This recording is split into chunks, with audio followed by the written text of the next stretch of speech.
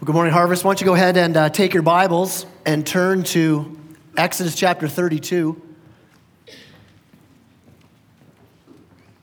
If you turn your Bibles to Exodus chapter 32, so we're going to be this morning. If you didn't have a Bible on you this morning, there's ushers who'd love to get a Bible into your hand. So if you forgot your Bible, if you didn't bring a Bible, if you throw your hand up, we'd love to get a Bible into your hand so you can turn to Exodus chapter 32 this morning. Genesis, Exodus, second book in the Bible, easy to find, Exodus chapter 32. As you're turning there, I don't think I know of any Christian who's been truly transformed by the grace of God, who sets out at that moment of salvation when God grips their heart and changes your heart, that at that moment you set out for this trajectory of saying, you know what, I think I'm going to be a casual, hypocritical, going through the motions kind of Christian. No one sets out that way, and yet it happens, doesn't it? And when we can come to church and we can sing the songs, we can be in God's Word, we can hear God's Word preached, and our minds and our hearts can be so far from wanting God's glory to be the center of our lives, the center of our church. I think it's so easy for us to become so careless in our words, in our actions, in our thoughts. And we begin to presume on the grace of God. We begin to become casual with the things of God. And then we read in Acts 2, we read the power of God being unleashed on the church and God's work in power and lives transformed and cities transformed and nations transformed as they're turned upside down with the good news of Jesus Christ. And you see the glory of God. You see His holiness. You see His purity. You see His power. You see His righteous anger against sin and His unimaginable grace and forgiveness. And begin to think, even in those moments of when we're casual, even in those moments of when we're just going through the motions, and we really start to think about this amazing grace of God, about His power, about His holiness, we think, man, I do want that. I want my life to be more about that. I think that in every believer there should be what John Piper, he calls it a holy dissatisfaction. We're kind of tired of the meaningless. We're like, I don't like where I am right now. I'm tired of relationships and marriages and friendships and families and churches that are empty of the power of God and empty of the love of Christ. I don't want to be there anymore. I'm dissatisfied with that. I'm tired of life being filled with so much activity yet so little authenticity. I'm tired of faking it. I'm tired of the boring, monotonous checkmark, going through the motions kind of Christianity. I'm tired of forgetting about God. As a follower of Jesus Christ, we shouldn't be okay with any contradiction to what I think, what I believe, and what I say, and the truth of the gospel. So that whenever there's sin in my life, I should feel a pain in my heart. Whenever my life doesn't match up to what God's called me to, it should cause me to think, I don't want to be here anymore. Whenever I become casual about God, casual about sin, casual about God's wrath against sin and His call to a new life in Christ, it should bother me. I'm so glad that even though I can be casual about sin, that Jesus was not casual at all.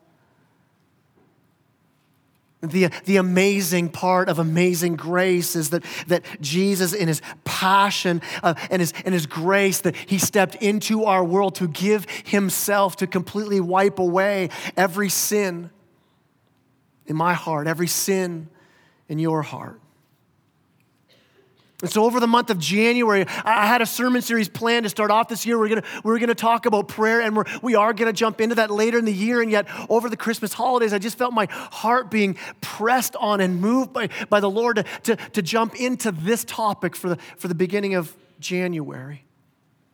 To dig deeper into God's call to holiness, to talk about sin. So the first two Sundays, we're going to dig deep into, hey, what does God's Word say about sin? We're then going to talk about what does confession and repentance really look like? And finally, we're going to end with, what about that sin? What about those sins that their roots go deep into my heart and it feels like I could just never get past these?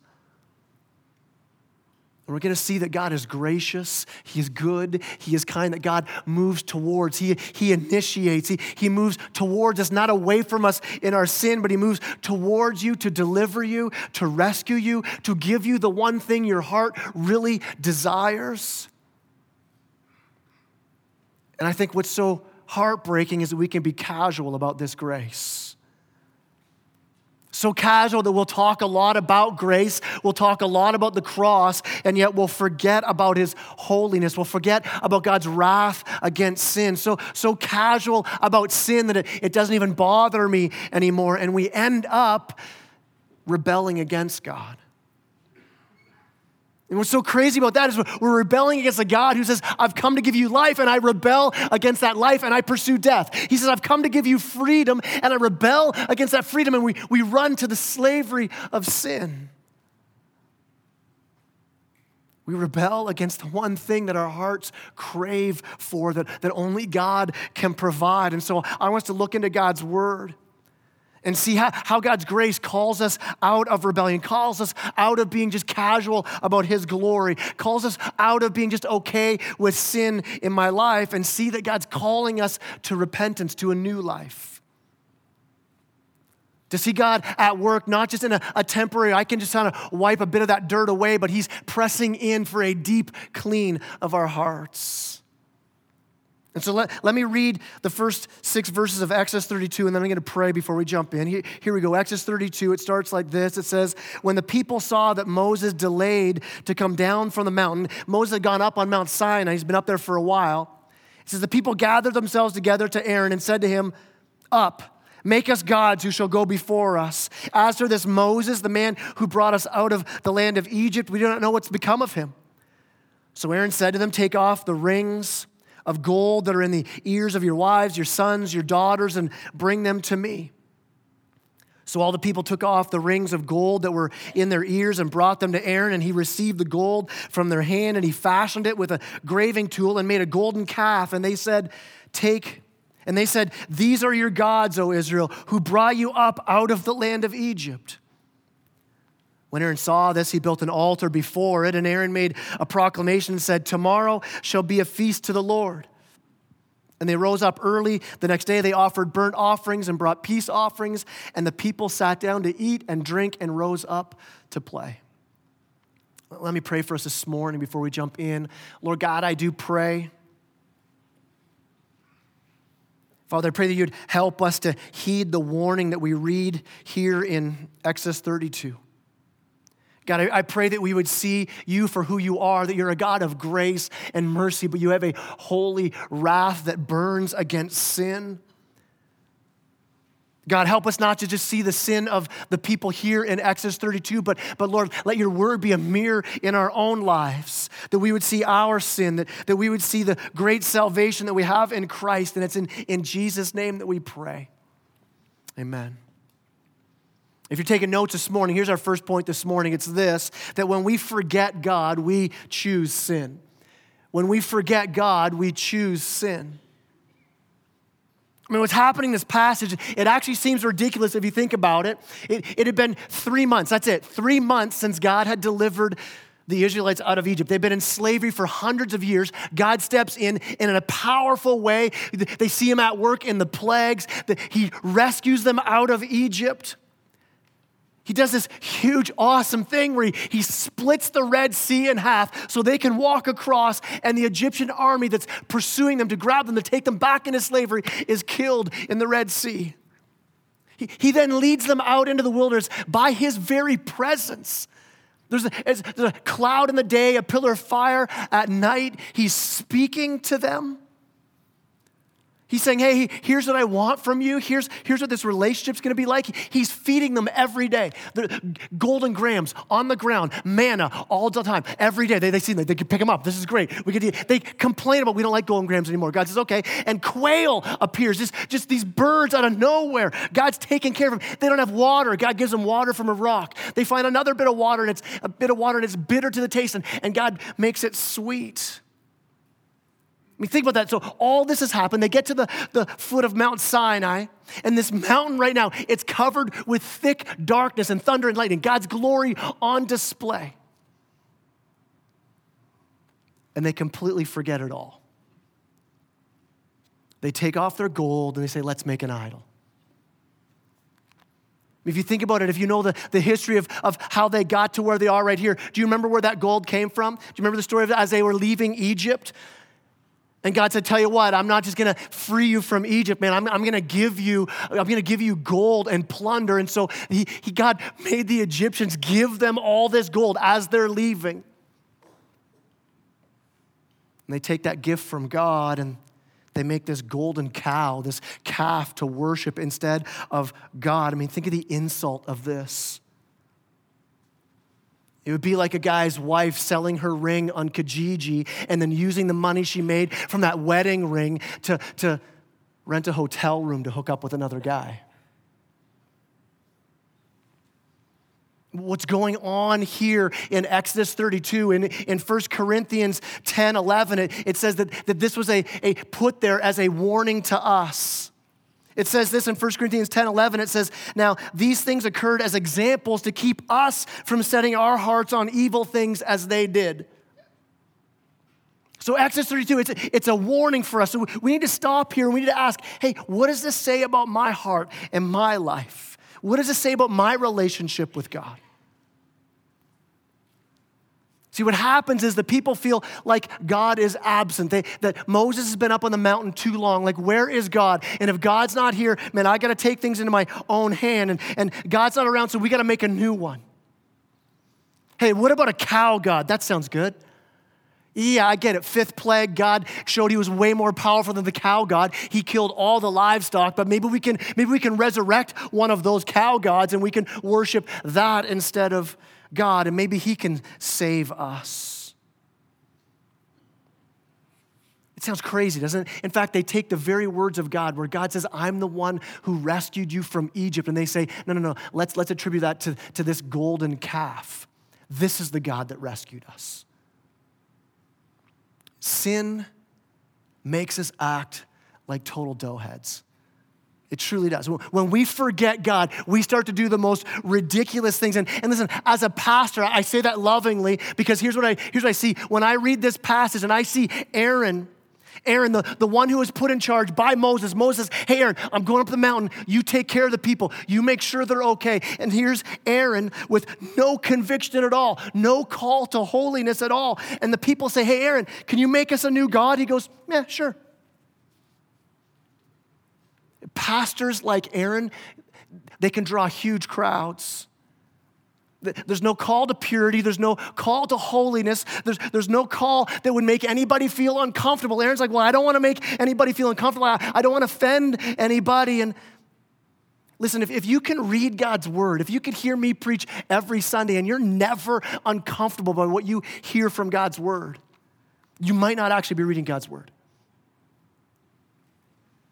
You might not actually be following God. If you're like, man, I'm never uncomfortable. I just read and go, yeah, that's good, that's good, that's good. Maybe you're not following God. Maybe you've created your own golden calf to follow. God's word should challenge us. It should bother us sometimes. Yes, it brings encouragement. It brings peace. It brings hope for sure. But God's word is also a hammer that smashes sin, that breaks hearts of pride.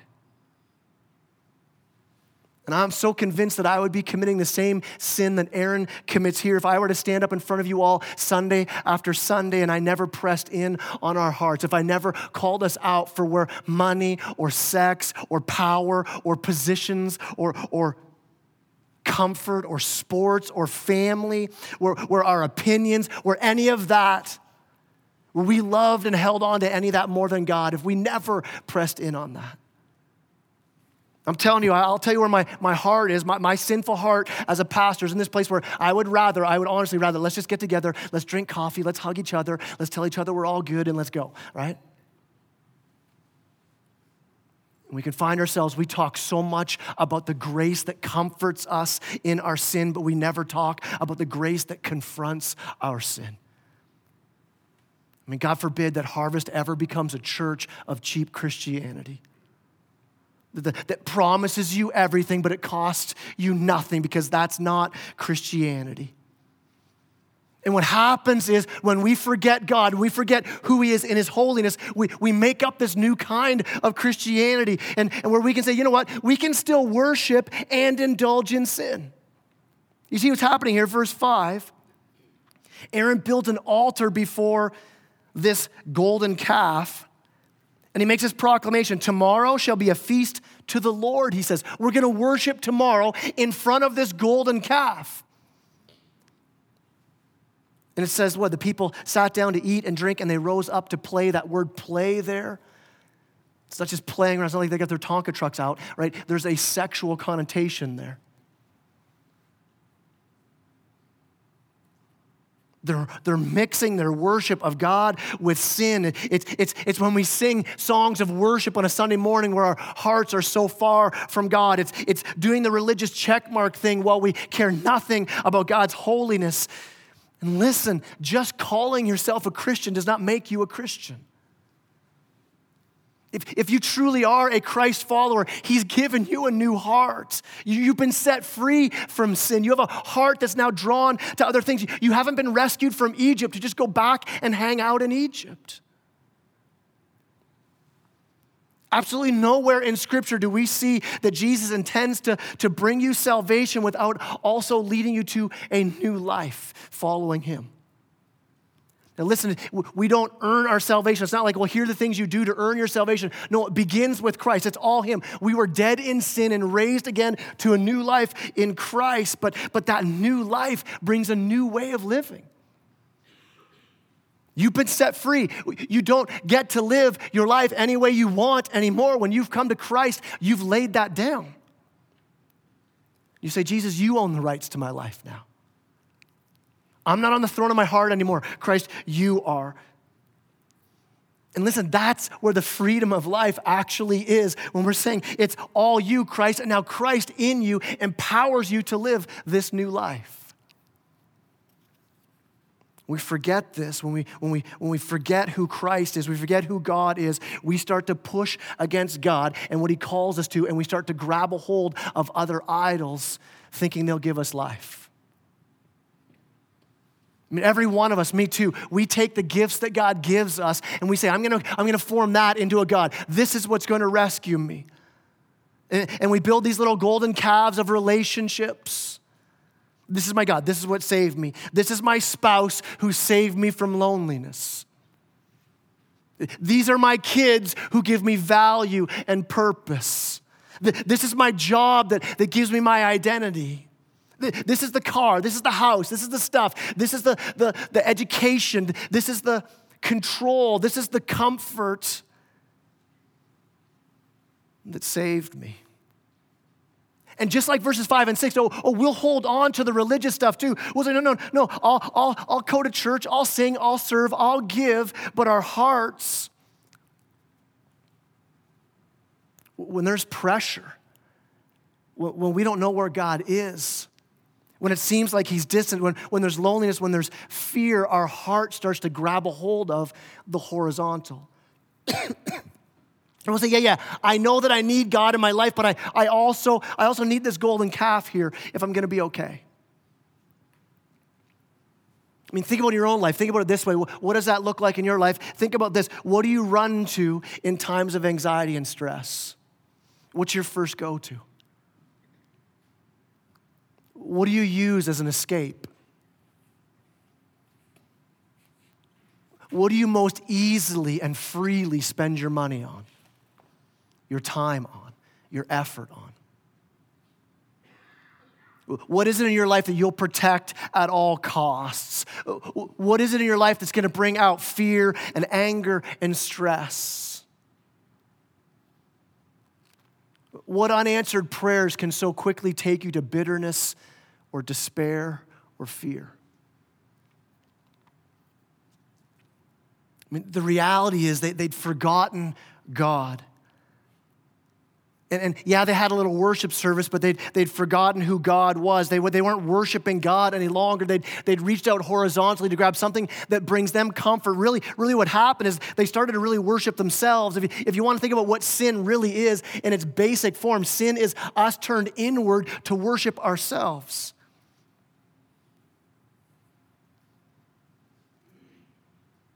You contrast this kind of worship with the worship you see in Ezra chapter 10, where God's people, they gather together for worship, and it says that they wept before God for hours, broken in repentance before God after Scripture was read over them. Now think about a Sunday morning like that. Think about coming in here on a Sunday morning, and it's a group of people weeping in repentance. What would we think? We think, man, this is a weird church, man. Those guys are extreme.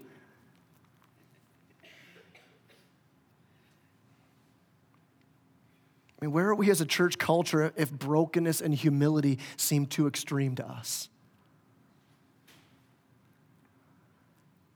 I mean, we read in Isaiah 66, verse 2, that God says, here's the one who I esteem. Here's the one who I lift up, the one who's humble and contrite in spirit, the one who trembles at my word.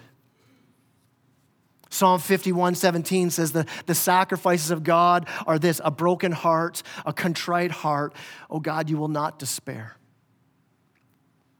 2 Chronicles 7:14 says this: if my people who are called by my name will humble themselves and pray and seek my face and turn from their wicked ways, then I will hear from heaven, will forgive their sin and heal their land. And yet we take this picture of brokenness and humility, and it's all over Scripture, this call to that, and we take it out of our worship service, and we take it out of what we would say, no, this is now normal Christianity. Listen, if there's no room for brokenness and humility in our lives over our sin, there's no room for God in our lives. There's no room for God because we've so turned inward. We've created our own gods. And what gets us into that place, what gets us there is when we get so casual with our sin. And I think part of that comes because we forget what God thinks about sin. If you're taking notes this morning, here's our second point. So first of all, we forget God, we turn to sin. Here's our second point: God hates sin. God hates sin. I mean, they set up this golden calf who is nothing like God. And here's one of the reasons he's nothing like God. Because as a golden calf, that thing could care less what you do. It's never going to push back on you. It's never going to call you to anything. And so we get this idea in our mind that God's like that kind old grandpa. That when you screw up, he just kind of pulls you in, pats your head, gives you a Werther's candy, and sends you off again, right? And we've got this picture of that's who God is. It's not what the Bible says. The Bible says that God is a God of justice, that God is a God of holiness, that God is a God of wrath against sin. He's a God of power. We look at verse 7 in Exodus 32 there. It says, the Lord said to Moses, go down to your people, whom you brought up out of the land of Egypt. They've corrupted themselves. It's interesting there that he says, your people. That you brought. This is the first time you see that God isn't saying they're my people who I've rescued. He says, Moses, they're your people now. They've turned aside quickly out of the way that I commanded them. They've made for themselves a golden calf and have worshiped it and sacrificed to it and said, these are your gods, O Israel, who brought you out of the land of Egypt. And the Lord said to Moses, I have seen this people, and behold, it is a stiff-necked people. You know what that means? It doesn't mean like you woke up and you're like, oh, kind of stiff-necked, and now God has wrath on you. Right? No, that's not what it is, right? It's this idea of you're not going to turn your neck. It's like you ever do this with your kid? You're like, hey, look at me, and your kid's like, no. Oh, just look over. I want you to look at me. Not because they're so mad. They're not going to turn and look at you, right? You're going to just turn your face. No, it's a stiff neck. And so we do that to God, where God says, look here, I'm not looking. And we keep our neck as stiff as we can. We don't want to move towards God. Goes on. Verse 10 says, now therefore let me alone, that my wrath may burn hot against them, that I may consume them, in order that I may make a great nation of you. Listen, God's wrath is real. God's holy anger is real. His holiness is real. You have to understand that earlier in Exodus, God made this covenant with Israel. I just did a wedding yesterday, and we talked about this idea of weddings are just, it's really a covenant where you say, hey, I'm going to covenant my life to you and you only, and you say, I do at the wedding. That's what I'm going to do. And God made this covenant with Israel, and Israel said, I do, God, you're my God. You're my only God. And on the honeymoon, Israel's met another man and hooked up with him. And God's response, like any good husband, was not, yeah, that's cool. God's response here in verse 10, he's basically saying, hey, Moses, come here. You're going to have to step out of the way a bit. Just come over here beside me because I'm about to take these guys out. I'm going to redo this whole thing with you. I'm going to build you into a nation that's going to bless the world, but you're going to want to step out of the way because these guys are about to get it. That's what God's saying. It's the wrath of God. But God hates sin. He hates it. God's not indifferent to sin. Listen, indifference is the opposite of love. God loves us enough that he hates our sin. He's not cool with it at all. He doesn't overlook it at all. He hates it. Why? Because it rots out our souls. It rots out the souls of our families. It rots out the souls of our churches, of our communities. It rots out the souls in generations to come after you. And God says, I'm not okay with that. Thank you, Lord. Jesus isn't casual with any bit of sin in our lives, that his passion for grace is to completely wipe out every sin in my heart and in your heart. And God would not be a loving God if sin didn't bother him. In fact, I would say this, if you're okay with sin, if you can just keep on going on in sin, in that one pet sin you have, and just living totally apart, and it doesn't really bother me anymore, that should scare you. I think often we think of God's wrath as like lightning bolts and tsunamis, that's God's wrath being poured out. Romans 1 says this about God's wrath. God's wrath is seen this way, where you say, I don't want you, God, I want this sin, I want this sin, I want this sin. And God's wrath is to say, okay, you can have it. I release you to chase after that sin. And then our hearts eventually grab fully a hold of that golden calf, and we forget who God is. We forget who we are. We forget the amazing thing that happened in Christ. We forget that we're made new. And listen, God is long-suffering. He will continue to woo your heart back to him, away from sin. Why? How? He's going to continue to shine the light of his holiness on your sin. God's going to continue to say, listen, I hate that. I hate it. I'm not okay with that. I'll bring discipline into your life to bring you away from that. I want you to know that I'm not okay with that. Listen, here's the amazing truth of God's hatred of sin. Our last point this morning, it's this. There's hope in Christ. The only thing that's going to stop you from experiencing the grace of God in Christ is by keeping your neck stiff. What's that look like? What's it look like to push aside the hope of God in Christ? What's it look like to keep our neck stiff? Look at verse 21. It says, and Moses said to Aaron, so Moses comes down, he sees everything that's going on, and Moses said to Aaron, what did this people do that you brought such a great sin upon them? And Aaron said, let not the anger of my Lord burn hot. You know the people. They're set on evil. For they said to me, make us gods who shall go before us. And as for this Moses, the man who brought us up out of the land of Egypt, we don't know what's become of him. So I said to them, well, let me have any gold. Just take it off. And so they gave it to me, and I threw it in the fire, and out came this calf. That's hilarious. Here's a stiff neck. Here's what it looked like. First of all, you see what he does there? He blames. You know your neck is stiff against the holiness and righteousness and grace of God when sin is confronted in your life and you begin to blame. You hear he's saying there, he goes, well, Moses, actually, it's kind of your fault. You stayed up on that mountain with God too long. And you caused the people to have fear. It's your fault. You were late. He blames the people. He just throws them right on the bus, right? Well, you know how brutal these people are, Moses.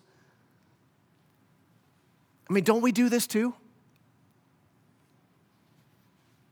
We blame our spouse, we blame our parents, we blame our kids, we blame our job, we blame a pastor, we blame a church, we blame people in our lives. Well, they're the ones who've caused this in me.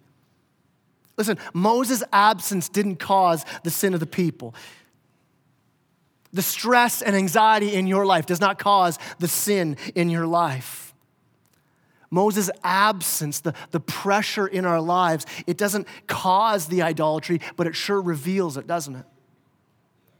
I think one of the coolest examples I saw of this, I saw a pastor do this once, maybe you've seen it, where he took some water and he said, he shook it and he goes, what came out of it? Water came out, right? Why did water come out of the bottle? Because you shook it. No, because if I had a bottle of milk and I shook it, milk would come out. Water came out, not because I shook it, because water's what's in it.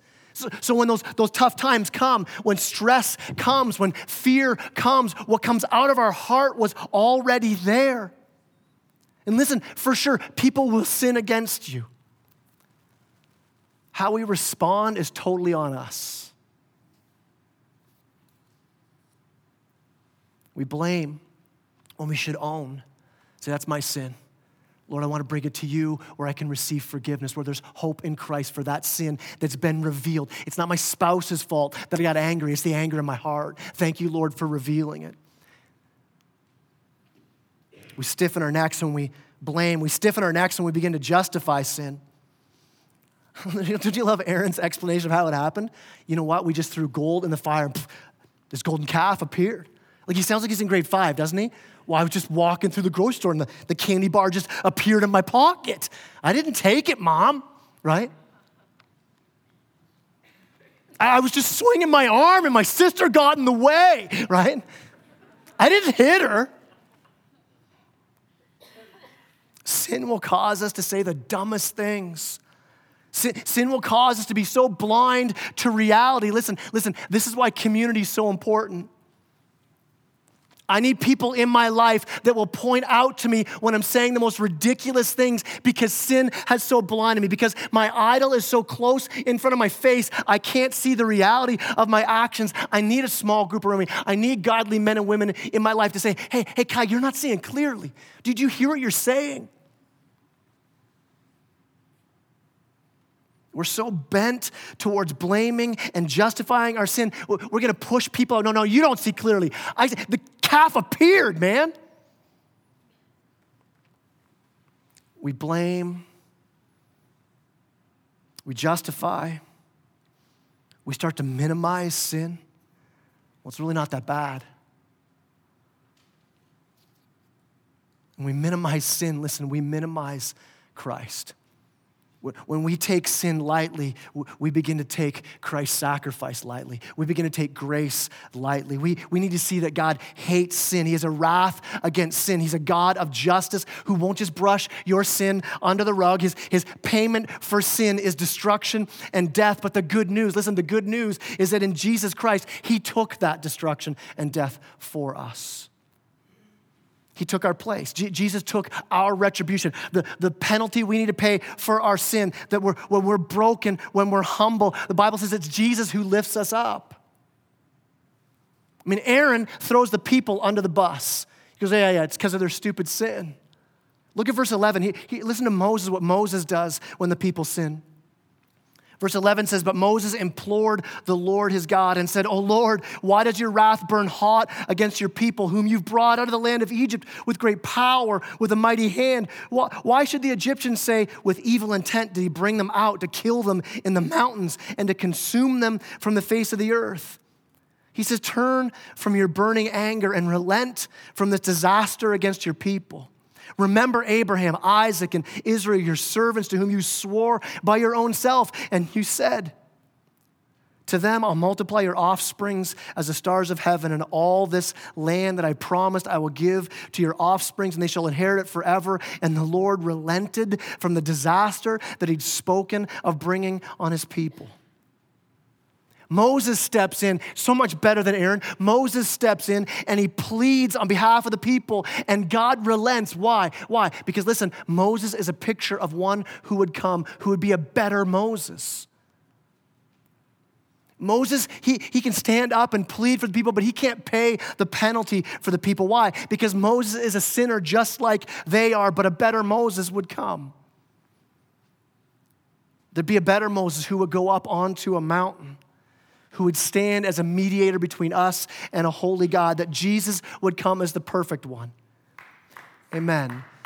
Jesus would come as the only one to stand between us and God, the only one who could take on our sins, your sins, my sins, the only one who could absorb the full wrath of God towards sin, the only one who could raise victorious from the dead to bring us new life, to conquer sin and death and Satan. As they drove the nails through his hands and through his feet, as he screamed in agony, as he would lift himself up to catch a breath, as his lungs would fill with blood and water, and he would sink back down in agony. You know, in the book of Mark, it says that when Jesus was in the Garden of Gethsemane, that he shrunk back, that he fell back in horror of what was to come on the cross. And it wasn't the physical pain that he was about to experience, but he was understanding what was about to happen, that God's wrath, God the Father, pouring out his wrath on our sin, was about to be poured out on him, and he would be separated for the first time in eternity from God the Father. See, what's happening on the cross in that moment is that all your shame, all your guilt, all your sin being absorbed by Jesus Christ, so that you don't have to pay the penalty for that sin of your past. You don't have to pay the penalty for that shame that you carry. You don't have to run to that idol any longer. It's all been paid for. When we see what happens here in Exodus, the consequence of their sin. When you finish off the rest of the chapter, 3,000 people died because of that. I love in the book of Acts that Peter gets up and proclaims Jesus Christ as the Savior for our sins, and 3,000 people are saved for eternity. We see here in Exodus that God's fire comes down and consumes them in their sin. In Acts 2, God's fire comes down and it lights them up for the gospel, and they're standing now in a place where they can see God's presence. Why? Because through the blood of Christ, they've been healed. The whole point of Exodus 32 is to show us our need for Christ. And Harvest, listen, we need Christ. And it begins when we humbly see our sin. No more excuses, no more hiding, no more blaming, no more minimizing the sin. And you come to the end of yourself and you realize, I can't do this. There's nothing I can do to muster this up. It's Christ in you. It's Christ enabling you. It's Christ enabling you to live the godly life. It's Christ enabling you to honor him in holiness and in purity. It's Christ enabling you to live a life that exalts him for his glory and the good of others. This whole idea, this whole point of salvation, it's not just this moment of salvation. It's this lifetime of salvation that Christ now, he fills you and he enables you to live a lifetime dedicated to the glory of God.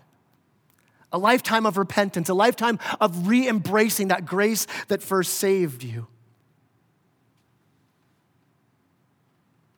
And so here's how we're going to respond this morning as the worship team comes up.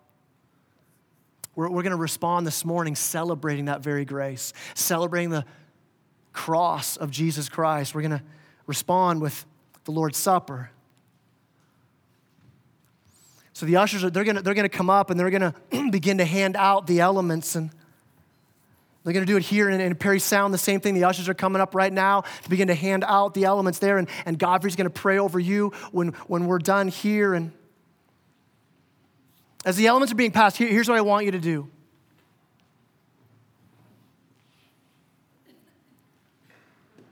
We're going to remember as we hold the bread and the cup that it's only through the cross that we're made whole. It's only through the cross that our sin is dealt with. There is no other way. That our hope, that our identity, that our purpose is found nowhere but in the cross of Christ. Our foundation for life is found nowhere but in the cross of Christ.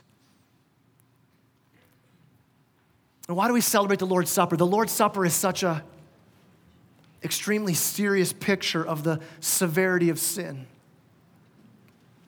Our sin was so serious that Christ, God the Son, had to die in our place. And so when we hold the bread that represents his body, we hold the cup that represents his blood poured out for us, that we see that only his death and resurrection could rescue us, deliver us out from under the severity of our sin.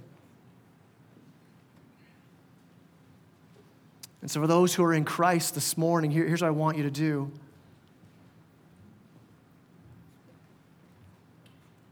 I want you to contemplate the seriousness of sin. As you contemplate it, don't think about it from your perspective. Think about it from God's perspective. And when you see it from God's perspective and you see the cross, you will no longer be content with just a quick general confession. Lord, forgive me for my sin. Let's partake in the Lord's Supper. But there would be a time here this morning, a prolonged time, where you can bring your heart before the Lord in honesty.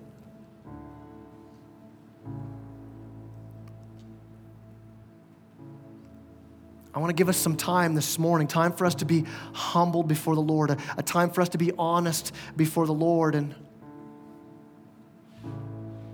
as you do that you would see God's wrath towards sin and his love towards you.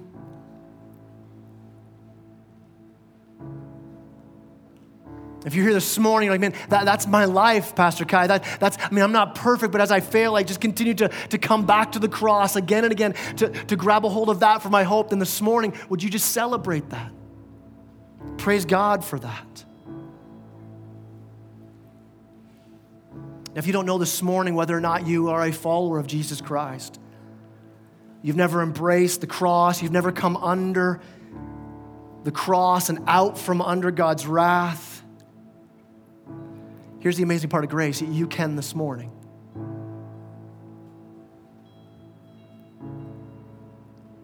You can this morning embrace the mercy of God simply by trusting in Christ.